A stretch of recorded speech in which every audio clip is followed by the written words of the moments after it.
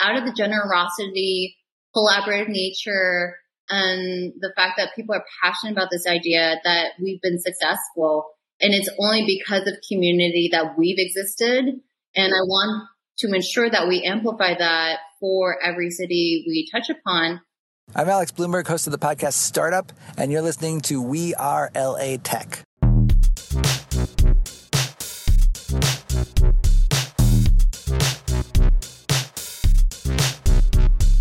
My name is Esprit Devora, born and raised LA, and I created We Are LA Tech in 2012 to unify the community. Podcast launched in 2014, continuing to help people find the best talent, to connect with each other, to form awesome relationships. So proud of this show. Enjoy. Today's We Are LA Tech episode shout out goes to Chris Miles. Chris Miles, thank you for being such a longtime member of the We Are LA Tech community and just championing everything that we do. Really appreciate you. Be sure to say hello to Chris on Twitter at Miles Next Door. That's MilesNextDoor. Miles Next Door. Let Chris know you found him via We Are LA Tech.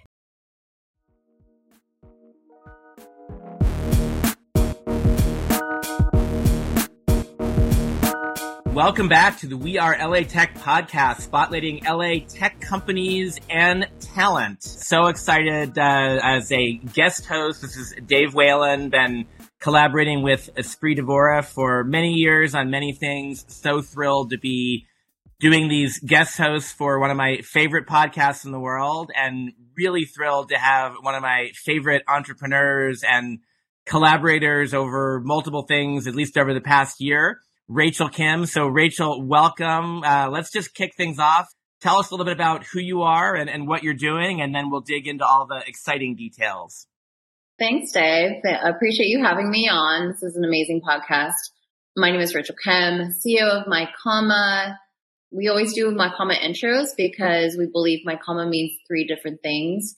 It's taking the time or the breath for yourself. It's acknowledging all sides of you as a person, and the fact that it takes more than you, i.e. it takes a community to change and shift what we work on. And it's really about healthcare equity, particularly for women and non-binary individuals. So that tech or term, it's called femtech for anybody who doesn't know. And it's really addressing, I would say, conditions or situations where women and non-binary individuals are disproportionately affected, particularly in healthcare and wellness. So very broad stroke. Just a little bit more about me. Came from the Pacific Northwest. I came from the Seattle area, small little white suburb, grew up there for 18 years, left for Northwestern in Chicago. And then I started sort of my big corporate job after a year in London for Accenture. And I did that for 10 years, where I specialized in not only global business and data analytics strategy. I actually am a geek, if you guys don't know me. This is We Are LA Tech, so this is perfect. You got the tech angle going. I like it. I specialized in information security strategy and risk management. And actually, I was GDPR. I was the lead and actually one of the leading experts for Accenture by the time I left in 2018. From there, I actually really built them a business line. I had worked in data protection and information security when it was not sexy. So I think at the time it was like cloud was the buzzword, but like cybersecurity and everything else is now. So I have a very interesting background because, funnily enough, I graduated with a political science and economics double degree from Northwestern. So I was going to just ask that sort of question. So sort of, how does one become a, data security guru for Accenture? So even just, what were you, go back to college a little bit, kind of like, what did you want to be doing when you were in college? Were you planning on being a data security consultant, or what were you thinking of doing with poli-sci? So I went to London School of Economics for a year as well. For me, what got me into understanding or loving economics and political science is they're sort of really two different social constructs trying to explain human behavior of either how it is or maybe how it should be. And I always think maybe because of just who I am personally, I like to observing people, even since when I was young. So I think it just sort of stems out of my natural curiosity of how people behave, what's the incentive to do so versus what should happen. And so for me, I feel like those were two sides of the same coin. I did do a stint in the Joint Economic Committee under Schumer during subprime mortgage, right before subprime mortgage crisis was officially announced. And actually that press conference where Bush and Schumer were at, that was my last day as an intern for them. So I knew actually early headwinds, subprime mortgage crisis was coming.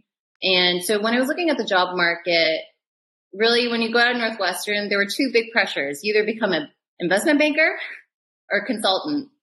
And I would say I did not have a clear idea of what exact industry I wanted to go into, but I knew I needed to be in a position where I could understand or learn a lot across industries, and consulting for me gave me that opportunity. So luckily enough, I was able to secure a job by December of 2007 before subprime mortgage crisis sort of boiled over.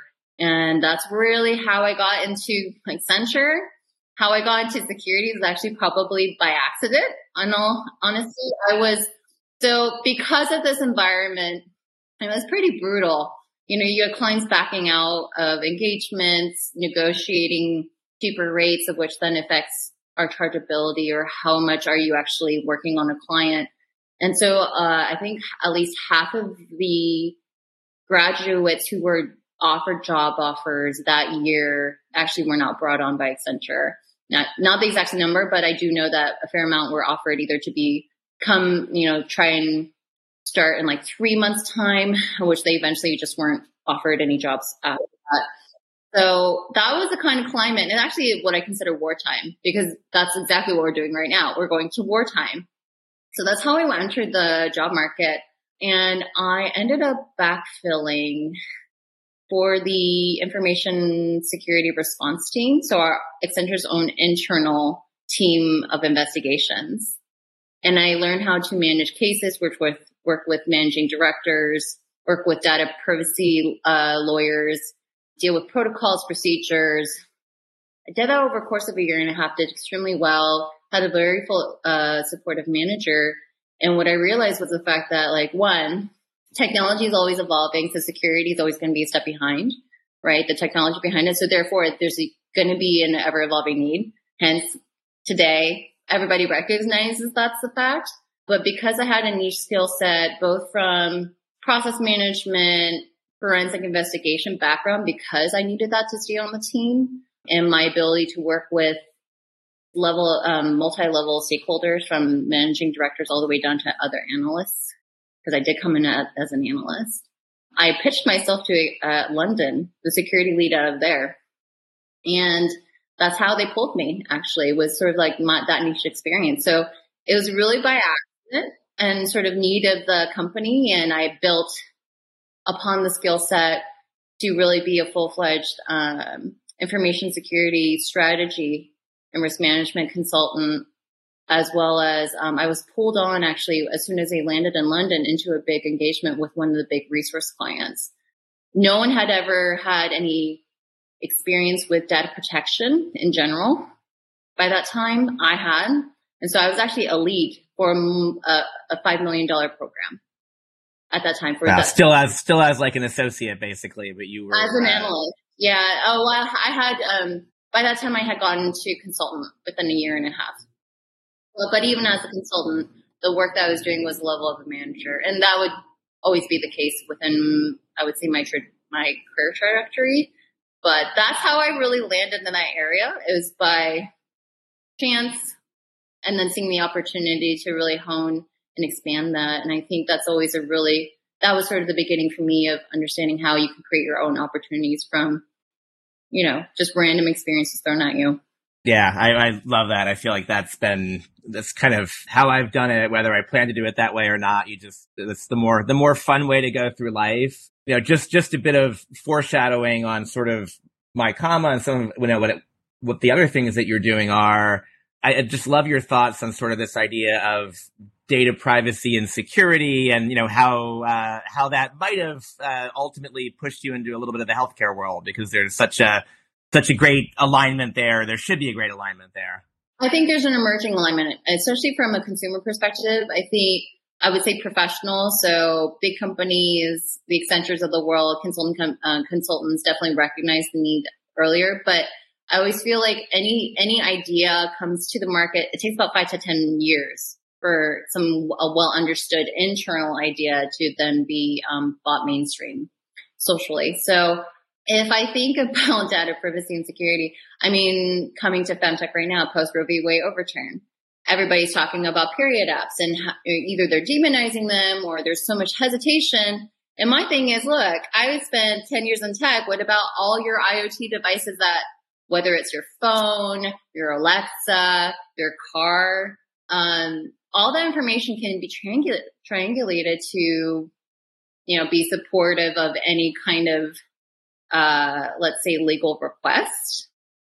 And just because you have data protection laws, there's always exceptions, and exceptions normally are legal inquiries. Right now, I think people are understanding the need for privacy, particularly when it can be abused in a way, again, disproportionately affecting over 50% of the global population. But if we're talking about the US, still over 50% of the population, to, I would say, reinforce state by state laws on their own body autonomy.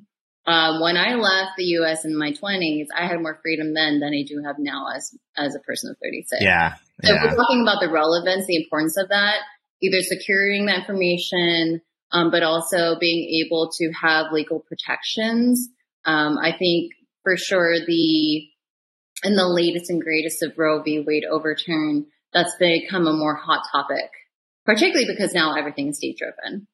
Yeah, no, and I definitely want to come back to that as we kind of get into the story of what you're doing now. But so you're living in London, you're working with clients just in the UK, or these clients across the country, around the world. So you're traveling. I know you've been to Malta more times than anyone I know in the world. So that's a claim to fame. But yeah, where were your clients typically? A lot of them were European. I would get called to be an expert for Asian companies, US companies. Let's just say there weren't really good boundaries for my own health in terms of getting called either to submit for RFPs for clients or to provide assets or create assets, because no one else was really thinking about it in the way that I was. Right. And that's where I truly believe, like, if you have a unique experience, unique point of view, that adds value. But it's a double-edged sword. It's something you have to manage. So yes, I had a lot of clients out of Germany. I worked actually talking about healthcare. I worked with a lot of pharmaceuticals. So a lot of them, for them, because of clinical trials, for example, that was really important to understand what safeguards they needed to have in place, both contractually and business process wise, and also IT control wise, to either ensure they can process the data appropriately or protect the data appropriately as well. So for me, it's not a far off thing where, I spent 10 years in consulting and then all of a sudden I went to healthcare. It's like, no, actually I've worked across all industries, healthcare clients at least 3 years. And I worked normally with their business and their, I would say, IT, so CISOs, CIOs, to really be, and CDOs and CMOs to work with the data they have, because it is valuable. But there are limitations to how they can extract value from that from a revenue perspective. And there are also responsibilities they have as well of even acquiring that data. What was that transition kind of, why leave Accenture when you did? And what were you doing when you left Accenture? Was that to start this company, or was there something else in there, just getting back to the Northwest? I would say, so you can be a demise of your own success. Because of the rapid demand and growing demand of my skill set and what I knew, I trained over 30 employees, all the way from managing directors to analysts of what I did. in my own area because I was, like key in asset development and thought leadership. And so if we talk about an example, I would be in 5 different countries in a given week. That had severe, and I had to be on top of my game, not only because it's, clients are paying several thousands a day, Accenture, several thousands a day. I won't give the exact number, for you, but also the fact that normally I was trailblazing new areas that the clients hadn't ever thought about. And so being very successful in those engagements, very pressurized engagements, a lot of them were in cultures and conversation, with languages. For me, I thrive in that. I love languages. I love, creating trust and being able to work with very isolated teams to cohesively buy into an idea to move forward. That is something that I really love to do. But at the same time, I hadn't been taking care of myself, both, I would say mentally and physically. And therefore I burnt out. 10 years of Accenture, I think people can understand, or consulting in general. It's a long time. It's a long time to run at that pace. I was a senior manager when I left, and really came down to, I had 4 doctors telling me I needed to change my lifestyle. So that's part of it. And then the other aspect was, if I wanted to sort of do the rat race for another year to become eligible or be considered, right, a part of the group for managing director out of London. And in all honesty, I took a look at the managing directors versus senior managers.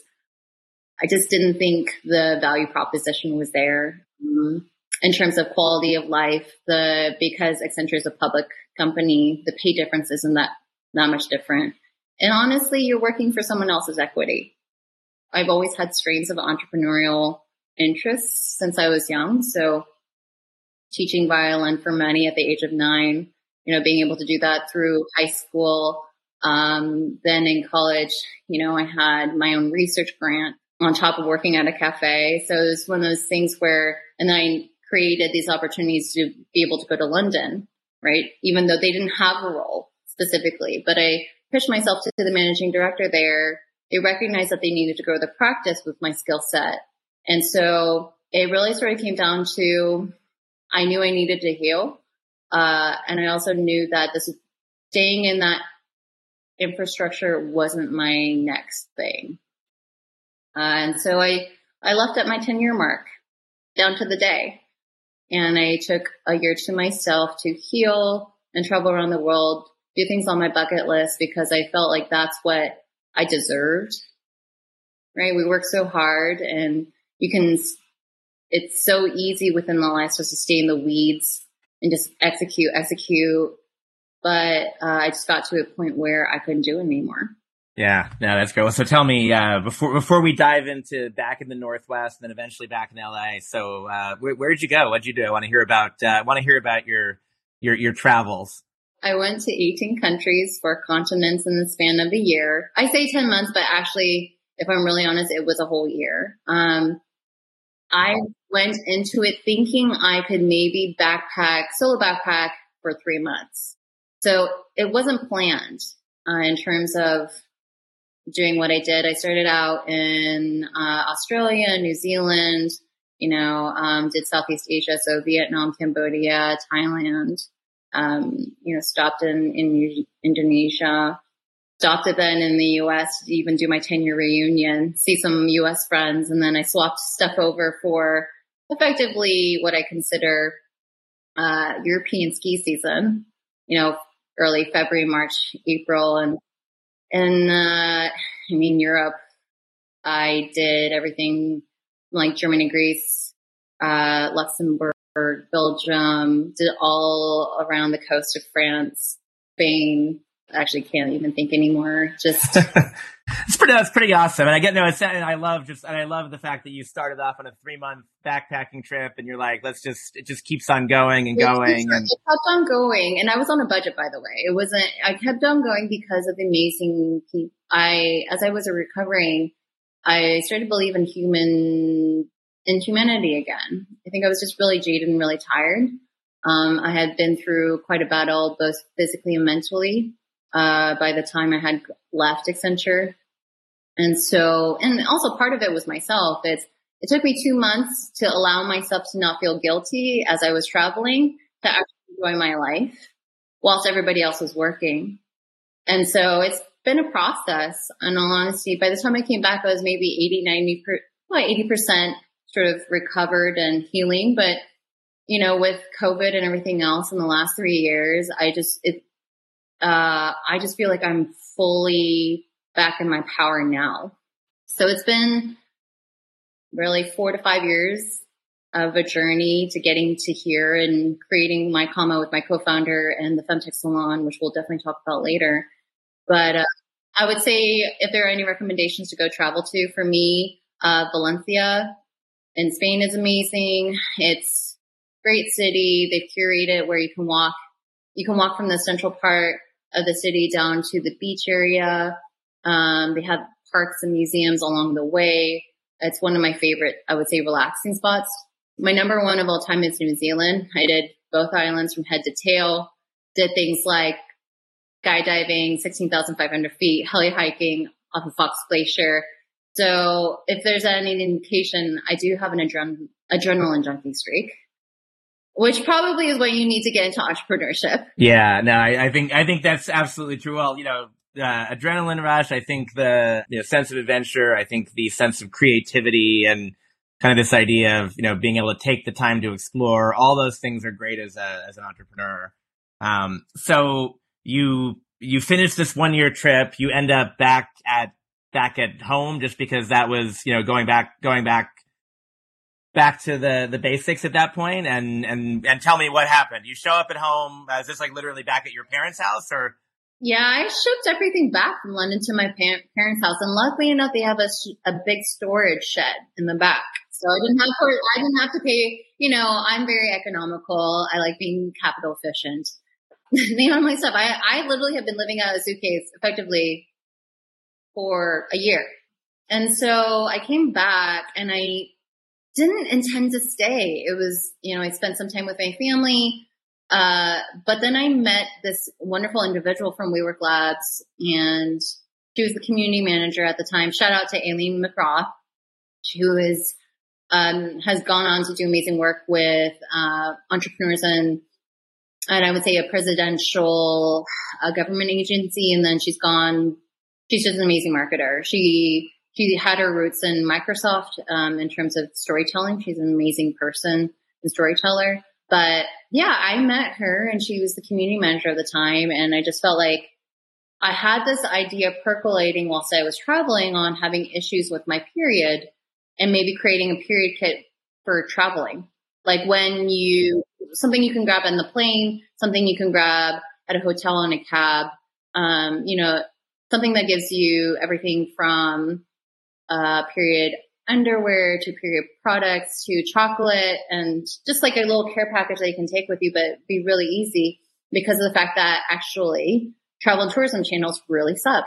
There's barely any product available and you just normally don't know where to get it. Right. Now that totally makes sense. I mean, again, as a guy, I know I don't live that, but I definitely, you see even just the basics that are available in sort of public restrooms in America, which is, or an office restroom in America, which is not very much. And then you add the travel chaos and, traveling and not having what you need for any aspect of your life is hard, but for something that you sort of know is going to happen, but don't know where to find it and don't know how to ask for it, I could see that being a huge challenge. And sometimes you don't know what's going to happen. I mean, the thing is, everybody assumes that a period is quote unquote regular. For every person, every period can be very different. Period cycle that even I have. Right. And I got to imagine traveling actually probably, exacerbates that irregularity even more. But it also impacts your ability to enjoy your travel. I mean, some people don't go out for days because they just don't have the right product with them, and they stay in the hotel because of the shame, right? And so I talked to people as I was backpacking around, both in hostels and hotels, because I did the mix. And I had this idea. it's funny because one of my friends down in LA at the time, she and I had talked about it. We sort of MVP'd what that would look like, but then she herself got pregnant. And so wasn't able to work on it with me. And it's really interesting, right? How that cycle and the ability to give life has a huge impact on what we can and cannot do with the current tools and services provided. Now that is shifting, which is an amazing time for femtech, but that's where I was when I landed in Seattle. And so when I met Aileen, I just saw the ability, it was the community, the tools and the ability. I just saw a path for being able to launch. And at the point in time, it was called Project Untaboo. Just very naive of me. For me, it's just like obviously unraveling the shame around travel and period care particularly. But I would, your first 1 or 2 years as an entrepreneur, there's a lot of learning and pivoting that you see, even with market research. And then COVID hit as well, so that shot travel down. It was 6 months. I had started Untaboo about 6 months before COVID actually came into effect. So I think it takes a couple years for that stuff to ramp back up again. So it was a very challenging period because I had volunteers and people help working with me, actually 16 people at that time. And I chose to focus on my people, to take care of them, help them get into tech jobs, read their resumes, interview them, all the things. So it's been quite the last 3 years, I would say. But what I appreciate about it is a lot of the struggles that you face perhaps as more of a mature CEO, I was able to deal with then. And I always feel like the earlier that you can deal with hardships, have things thrown at you, the better you're off. So that's how I came into Seattle. That's who I met. And from there, I just started making a community. Now, during COVID, I also realized the fact that Seattle's not a CPG focused city. And instead of trying to hit my head against the wall, which I have been with people, because, their tendency is more B2B SaaS platform, a lot of it is Microsoft, Amazon, mentality that overshadows the city. I had to move myself to LA. And before I did that, I visited Miami and New York to remind myself if I could live there or not. And effectively, I chose LA as of 9 months ago. Long-winded answer, but those were some of my considerations on my path to getting here. Got it. And I am familiar with your LA transition because I know I was one of the early conversations as you were coming here, which was very cool. So along the way, you were talking about, branding and kind of trying to launch a business in pandemic. I think you've actually changed the company name 2 times now, at least, or, so you've operated under 3 brands, right? So you've shifted branding more than once. Oh, yeah. Effectively, in some ways you can call me a serial entrepreneur by this time as well. So Untaboo, have been collaborating with Ladybox. So we did all the product research because for me, my pivot was, okay, well, if I can't do travel, what am I really good at? It's like data. So what about creating this database where people can research easily about period care products instead of trying to hunt in 10 different spaces in their social medias? They, spend more than an hour a product trying to figure out if that's the best for them. We help Ladybox and who is my current co-founder, Aljolyn Sperber. Shout out to her. She's amazing. On just curating better boxes for her menstrual community. And we started with an eco box. We started with some content collaborations. And from there, it just really involved after 2 years of working together for us to merge. And so Ladybox it was just a period care subscription box. After we merged, we rebranded to MyComma, which was actually a name given to us by one of our customers at our business kickoff party, thrown by Emily Woslak from Shine Registry. It really made it real on what MyComma meant for us, the fact that it came from our own consumers, the fact that for us it was really about period creating, a better quality of life for our people and our planet, which is our overall mission. And to do so, we have an organic period care subscription platform, which actually really started the work of the Femtech Salon. So we love amplifying women and BIPOC brands because they have, different product development perspectives that weren't taken into consideration previously. We also like putting our money there because that's all we can do at that point, right? Besides, amplifying and marketing, and to really power new menstrual routines, because we are in an era where we have so much choice now, and it's growing. Problem is, normal consumer, you can get analysis paralysis. It's overwhelming. So that's why for us, we have your period quiz. Personalization is really important. But we launched that MVP this year. We have recurring customers, but through that work and my landing in LA, I really understood the fact that Femtech founders do not have the community required for them to be successful. To be a Femtech, and particularly if you're a BIPOC female founder, you're going against a lot of things, sort of things stacked against you. It's one of the hardest verticals to get invested in. You have numbers, just to be a female founder to get invested in, it's like 2%. And then if you go into BIPOC and then you choose life sciences and bioscience.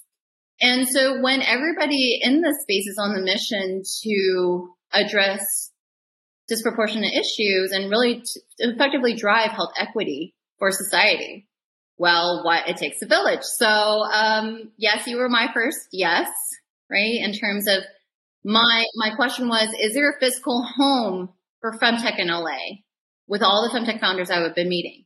No.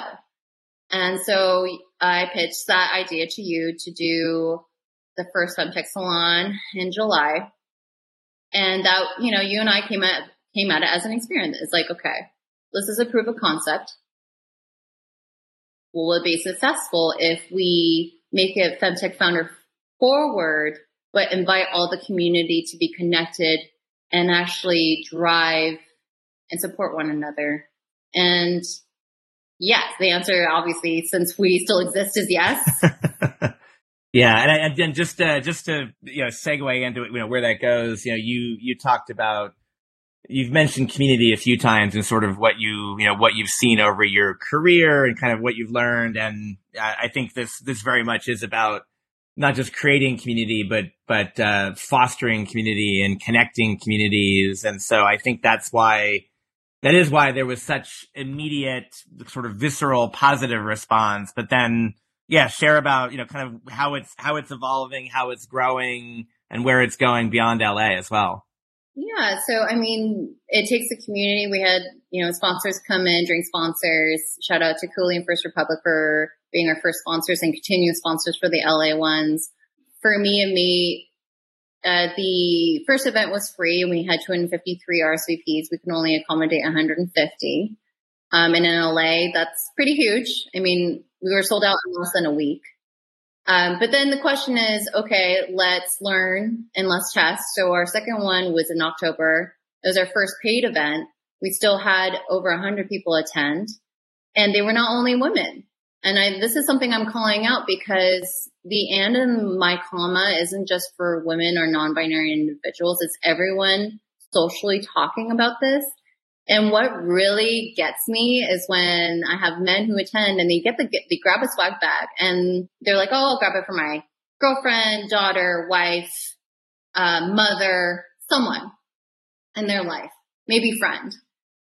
But what it'll force them to do is say, hey, here's the bag. And the question is like, oh, how did you get the bag? Oh, I attended this. And then it creates this new conversation that they would have never had before. And so it's evolved to this thing where I understood finally where my superpowers can be used. My ability to get isolated individuals or teams to work together to a common goal, which originates from consulting. It can be used in this manner successfully. And the fact that I love building and trailblazing new infrastructure. So I'm effectively ecosystem building for Femtech salons in high growth cities now. So our next one is in Atlanta, which is December 8th. Beyond that, we have Miami and Austin slated for Q1 and Q2 of 2023. We have a longer list beyond that, but the idea is to rapidly build these ecosystems and infrastructure so that existing brands and new brands and entrepreneurs can actually have a landing pad so they can actually be more successful. It's been a journey. I mean, two events, and we have our third one in December in less than the span of 6 months. Yeah, it's pretty awesome with hundreds of attendees, with some incredible entrepreneurs and speakers, not to mention the sponsors, but just the people on stage and the people who've helped to be part of this have been just incredible individuals. And that's just it, is I am one person. I am one person who came to LA with basically no network, because the majority of mine had been in Europe before. I maybe knew 2 people from Northwestern who I'd gone to college with here, but that's it. And it was out of the generosity, collaborative nature, and the fact that people are passionate about this idea that we've been successful. And it's only because of community that we've existed. And I want to ensure that we amplify that for every city we touch upon. And I deliberately chose Atlanta, not because it's number 4 tech hub of America, but because of the fact that we had existing brands we've been working with since their beginning, right, with our box. And then also the fact that, politically speaking, it's a different state. And my main point is the fact that everybody should have body autonomy. Everybody should understand who's innovating for them locally, especially now that everything's street driven. However they make their choices, whatever the political alliances is, that's not my problem. It's not up to me. I think for my job is to ensure that not only are these fintech founders successful, is that they actually build accelerating closer relationships with consumers as well. In this new era of post Roe v. Wade overturn. And that for me is the starting point. So this comes without political agenda, even though I think probably most people know I'm liberal.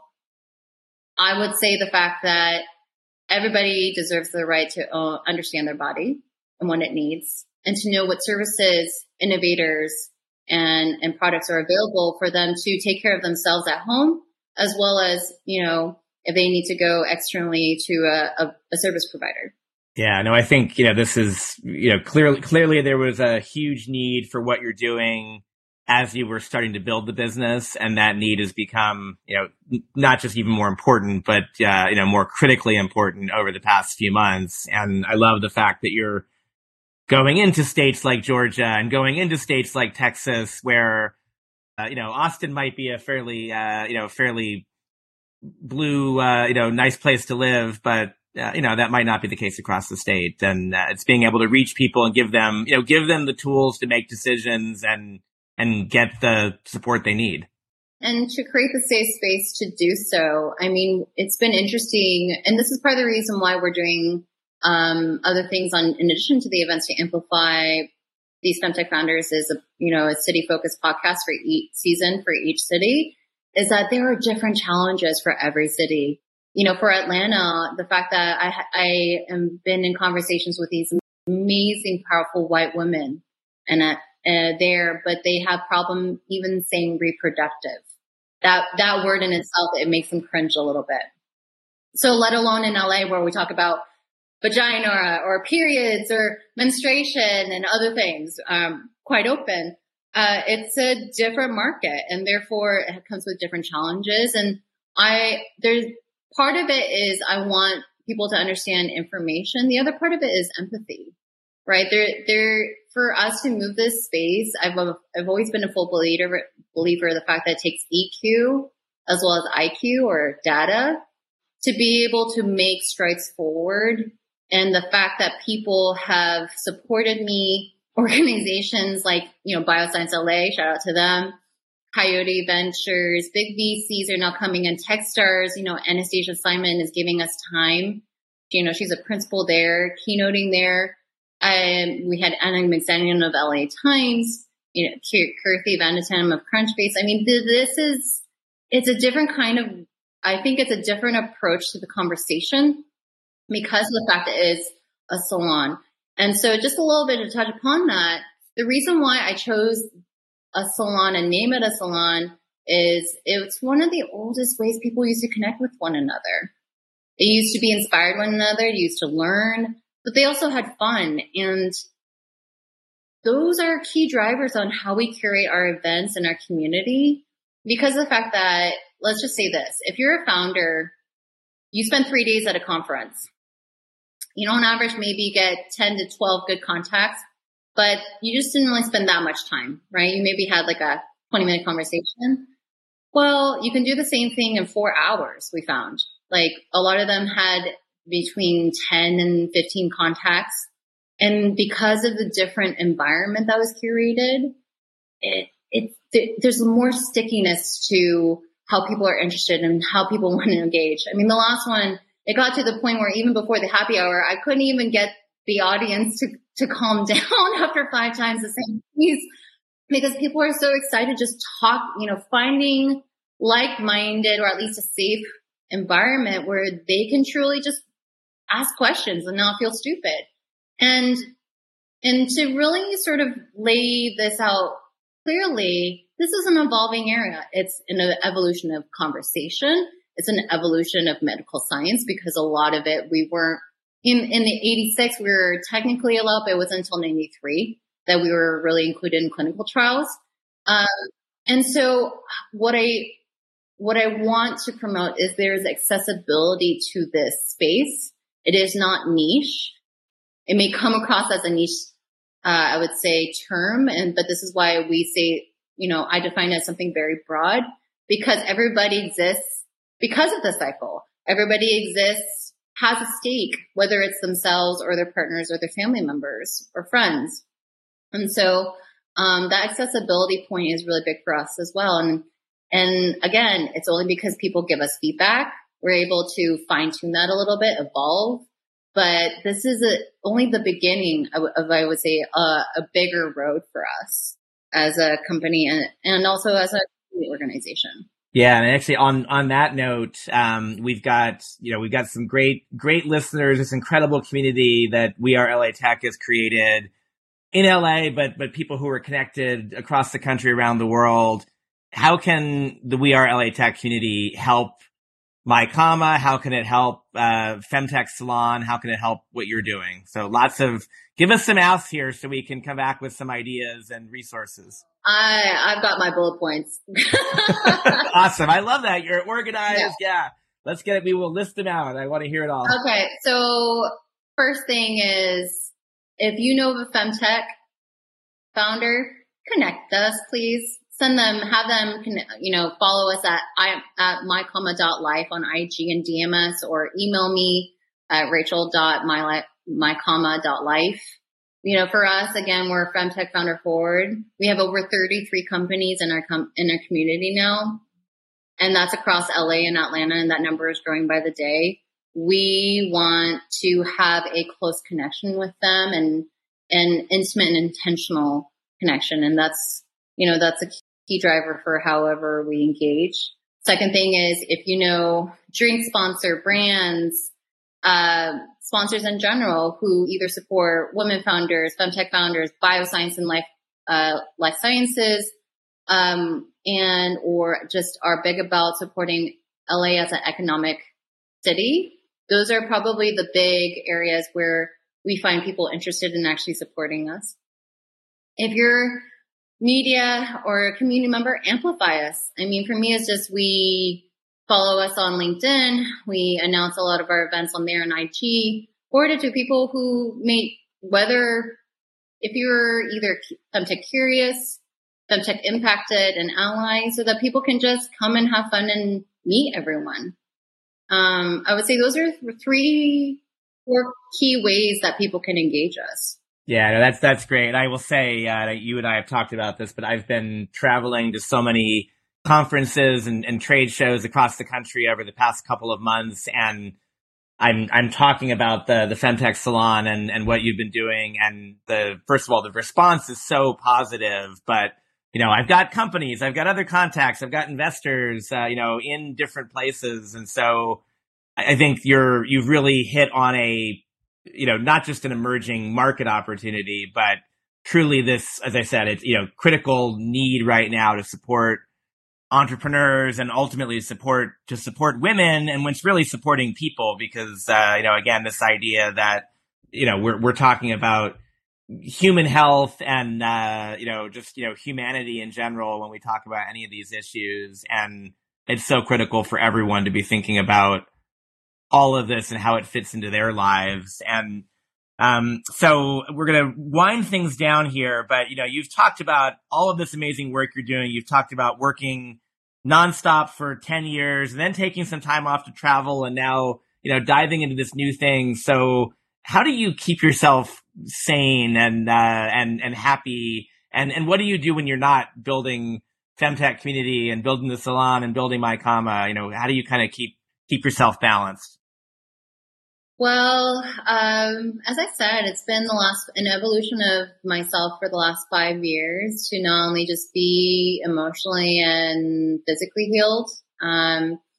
So for me, what comes out of that has been growth mindset, learning, constantly learning. I think another part of that, particularly about myself and always checking in and understanding where my boundaries are.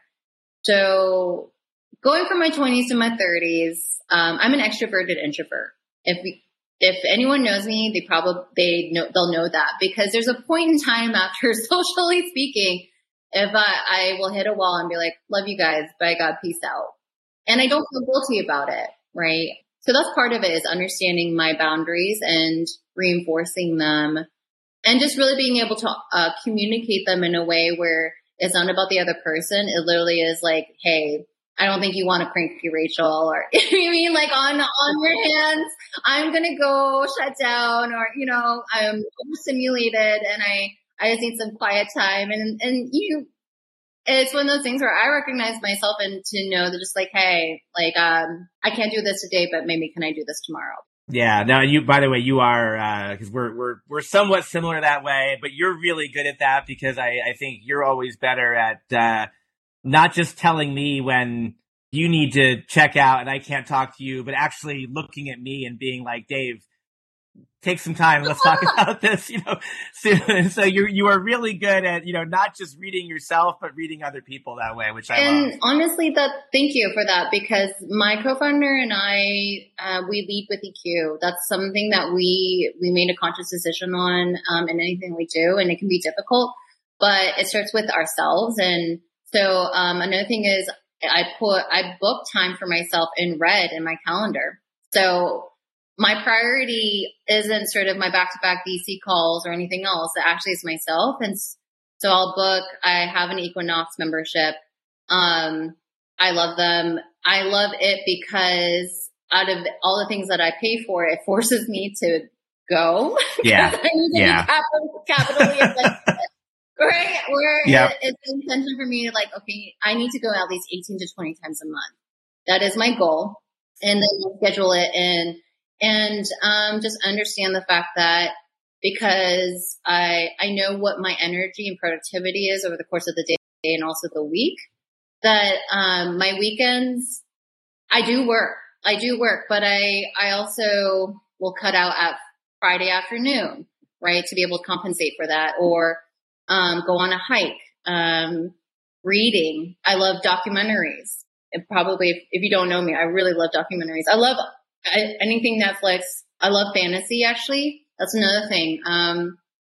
So for my mind to feel free, I need to completely put myself in a different world that is highly creative and imaginative, because I think you also problem solve a lot. For me, that's really important. And then I also love my cuddle puddles. My friends who have animals, I actually, my side hustle is really pet sitting, and that gives me joy because that heals me and my IQ. It also forces me to think about someone else's needs at the same time. But, I do all the things that give me joy in the smallest way.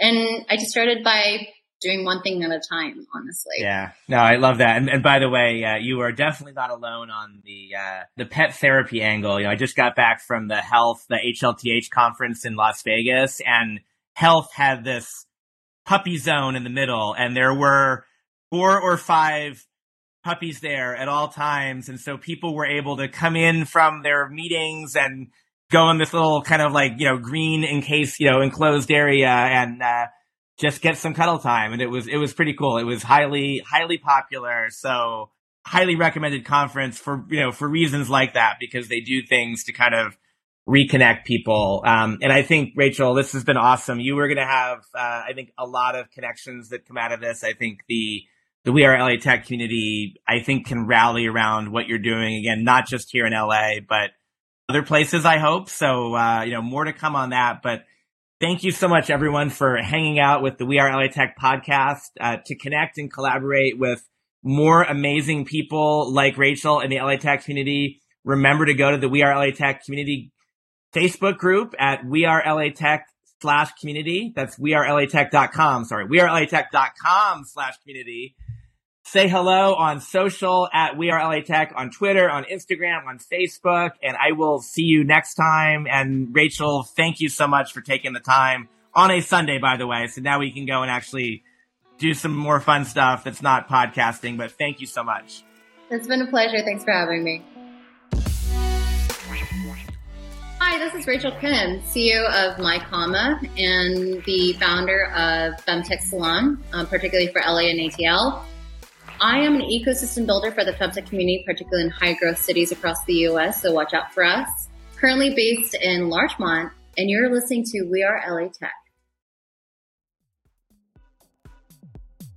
The We Are LA Tech podcast is hosted and produced by me, Esprit Devora. With help from Janice Geronimo. Edited by Corey Jennings. Production and voiceover by Adam Carroll. Music from Jay Huffman Live and Epidemic Sound. The We Are LA Tech podcast is a wearetech.fm production.